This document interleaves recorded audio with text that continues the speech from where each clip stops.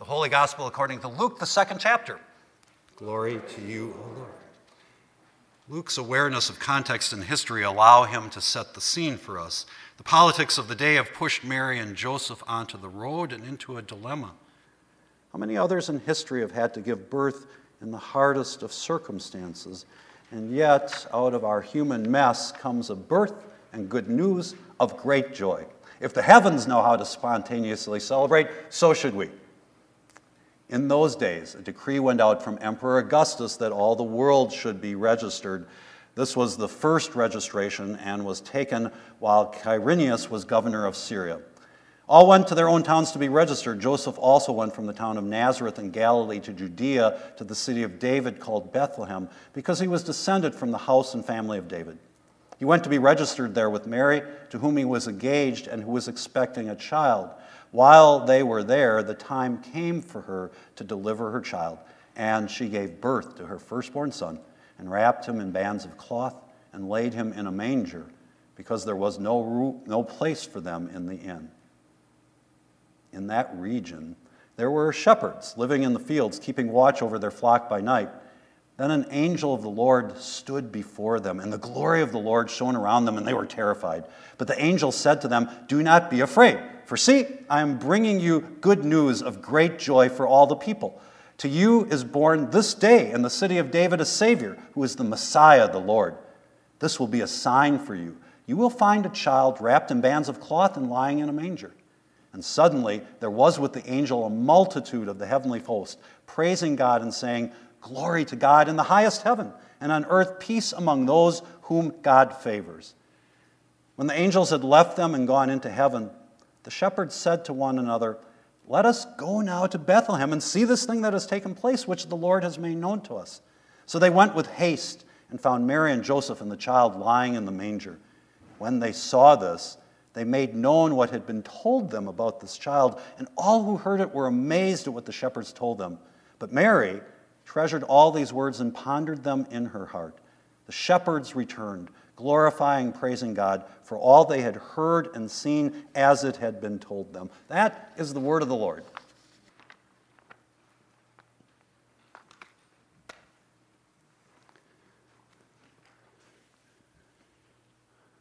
You guys are, whether you're members here or not, welcome. It's great to have you here. But for the purposes of the sermon, just assume that you're members here. You guys are members of a great congregation, right? Yes. That's pretty good. You guys are members of a great congregation, right? Yes. Okay, I'm going to give you a little evidence as to why that is correct. So the Washington Post recently ran an article that was entitled, "Does Your Pastor Preach Too Long?" Don't answer that question quite yet. And they based this on some research done by the Pew Charitable Trust, which does a lot of research on matters of religion and spirituality. And if you ever read their things, it's really interesting things. Anyhow, they looked at 6,000 church websites and analyzed 50,000 sermons that they found online at those churches.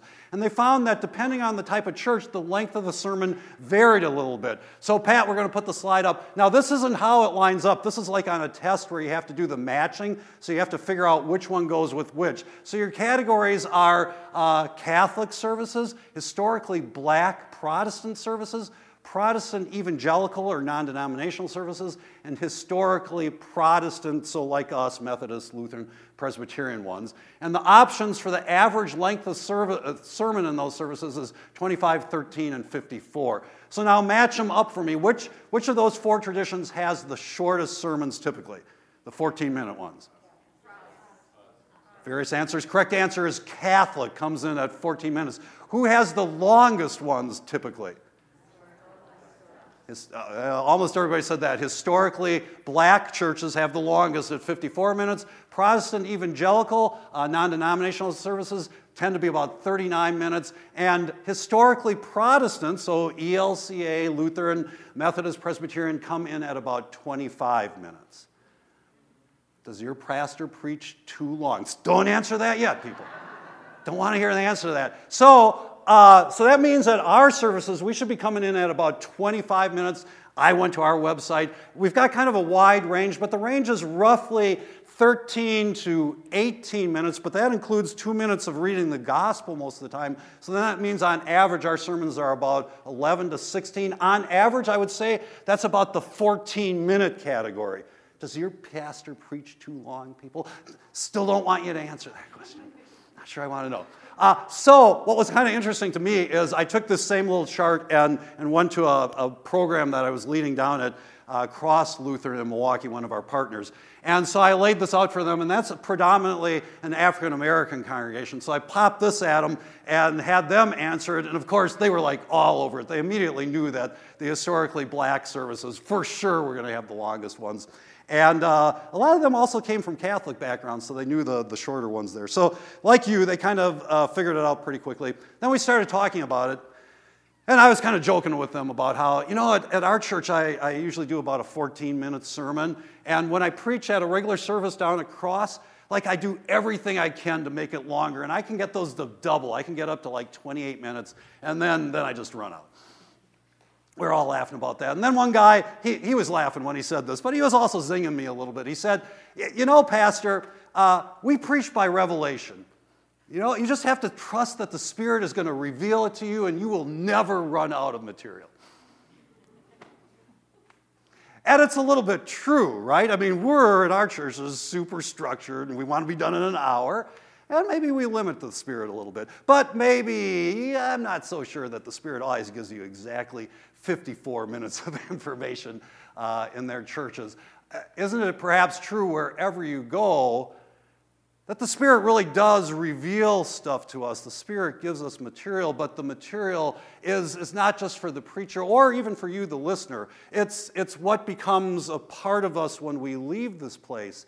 And does the Spirit keep revealing something to us as the weeks and days go by? The best and the biggest and the baddest Christmas present there ever is a Spirit that's touched you and opened your heart a little bit. It's a Spirit that's challenged you a little bit. It's also a Spirit who's made you a little bit better human being. How many of you have had a chance to see the musical Hamilton?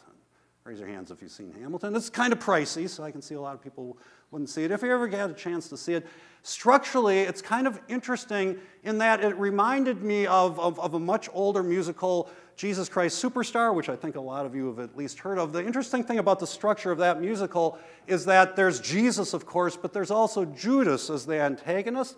And actually, Judas gets the main song in the entire musical, Jesus Christ Superstar, and often gets more presence in the production than Jesus himself. Hamilton's a little bit like that. Hamilton is one of the lead characters who's an antagonist.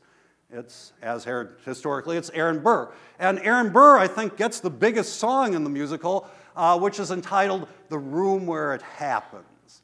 And the whole idea of that song is that Burr has noticed that Hamilton, even though he's like kind of an import into the United States, Hamilton's in the room where all these big political decisions get made, and Burr isn't. And Burr resents that, and it grates at him, and he wants to be in the room where it happens.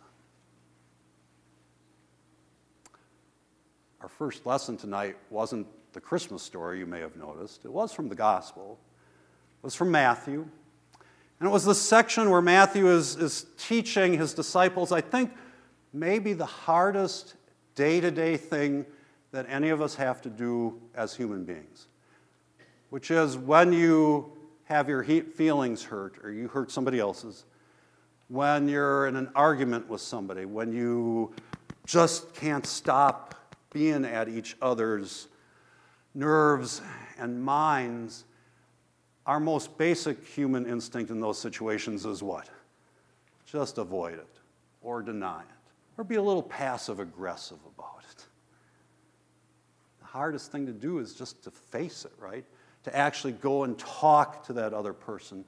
And even harder than that, if that still doesn't work, to call in somebody else and together to work on it and to work it out. And Jesus knows how hard that is, and so he even says, if you do that, I'll give you anything you ask of me in that moment, because I know how hard it is. And then he ends by saying, where 2 or 3 of you are gathered in my name, There I am in the midst of it. We'll be reading Matthew's gospel all this year as we read our gospel lessons. The very first thing said about Jesus is he's Emmanuel, God with us. The very last thing Jesus says is, I'm with you always. And then scattered throughout this gospel are these times where Jesus in particular promises to be with us. I think sometimes when that scripture verse is used, it's used with like Bible studies in mind and support groups in mind where people are together and it's safe and it's good, where 2 or 3 are gathered in my name, there I am in the midst of them. And it's not like that's not true of those situations. But kind of nice, almost idyllic situations isn't what Jesus had in mind when he first said it. What he had in mind were the toughest things we do, which is be with each other long enough to get past whatever it is that we can't work out and to come to something new and better that's actually life-giving. Jesus, it turns out, is in the room where that happens. And he blesses us with his presence when it's tough.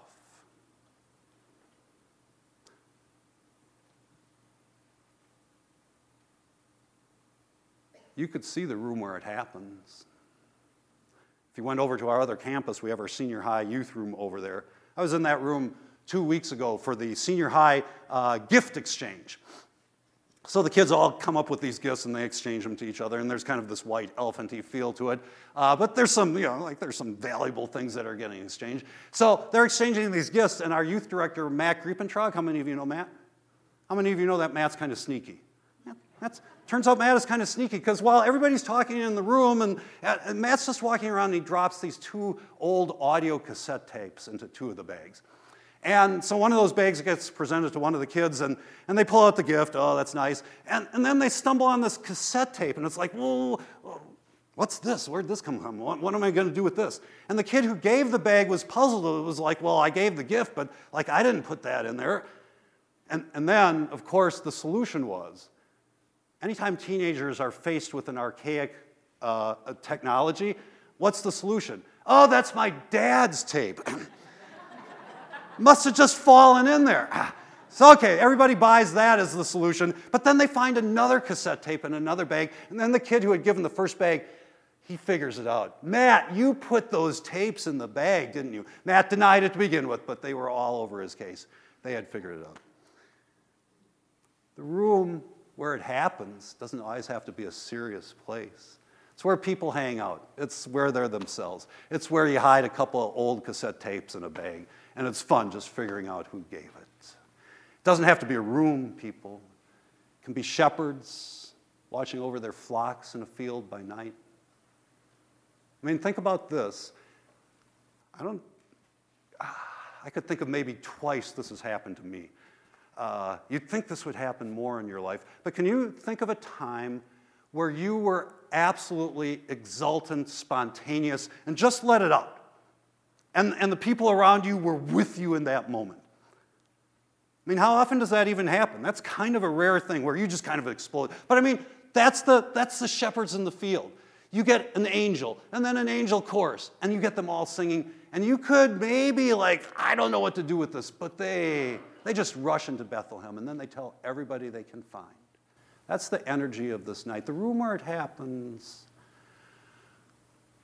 I think 3 weeks ago, the Today Show had a feature on the NICU at St. Joseph's Hospital here in town. And the reason I noticed that is that one of our members has worked there for a long time as one of the nurses. And one of the things about her as a nurse is that she's aware of how much of her work is not with the infants, as sick as they are. It's with the parents of these infants who are afraid and sad and angry and out of sorts, and they don't know what's going to happen, and they can barely hold their child. But people like this nurse and so many others care for those parents as well as for their children, and therefore hope and healing become a part of what happens in that place. The room where it happens. One more place that you should see, the fireplace room over at our other campus. So the guy on the right is Pastor Raphael from our partner congregation in El Salvador and his fiancée, Briseda. And Raphael was visiting here, and he also visited his other partner congregation, St. Peter's, Sheboygan. And they know that Raphael is this really good musician, and so they decided they would give him an accordion. Now, I'm not quite sure why they picked the accordion of all things.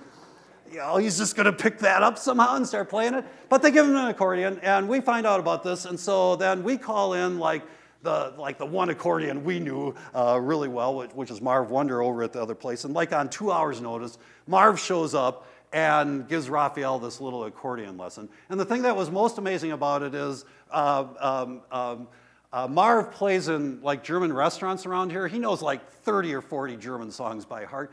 All of a sudden, he busts out like 6 Spanish songs by memory, just lays them on Raphael, and like Raphael's all over it. And I was just sitting there watching all of this, and it's the room where it happens.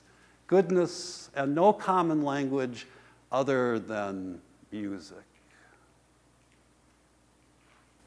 Merry Christmas, people. You're in the room where it happens. When you leave here, you'll be in the room where it happens. And sometimes it happens like that. Sometimes it's kind of a lifetime gig that you've become a part of. But the room where it happens is musical, and it's honest, and sometimes it's hard, and sometimes it's a place of healing where there seems to be so much illness. Someplace, it's just a moment where you don't have to be anything other than yourself. You belong to a great church, right, people? Yes. Because the sermons are so short, right? Anybody time this one? Somebody should have been timing this one. What? No way, no way. I don't know how good this congregation is, but when I look out at you, honestly, I like you just the way you are, for who you are. Because I also know what's true of me will be true of you, which is if you actually live in the room where it happens, whoever you are today, you will be better tomorrow. Done.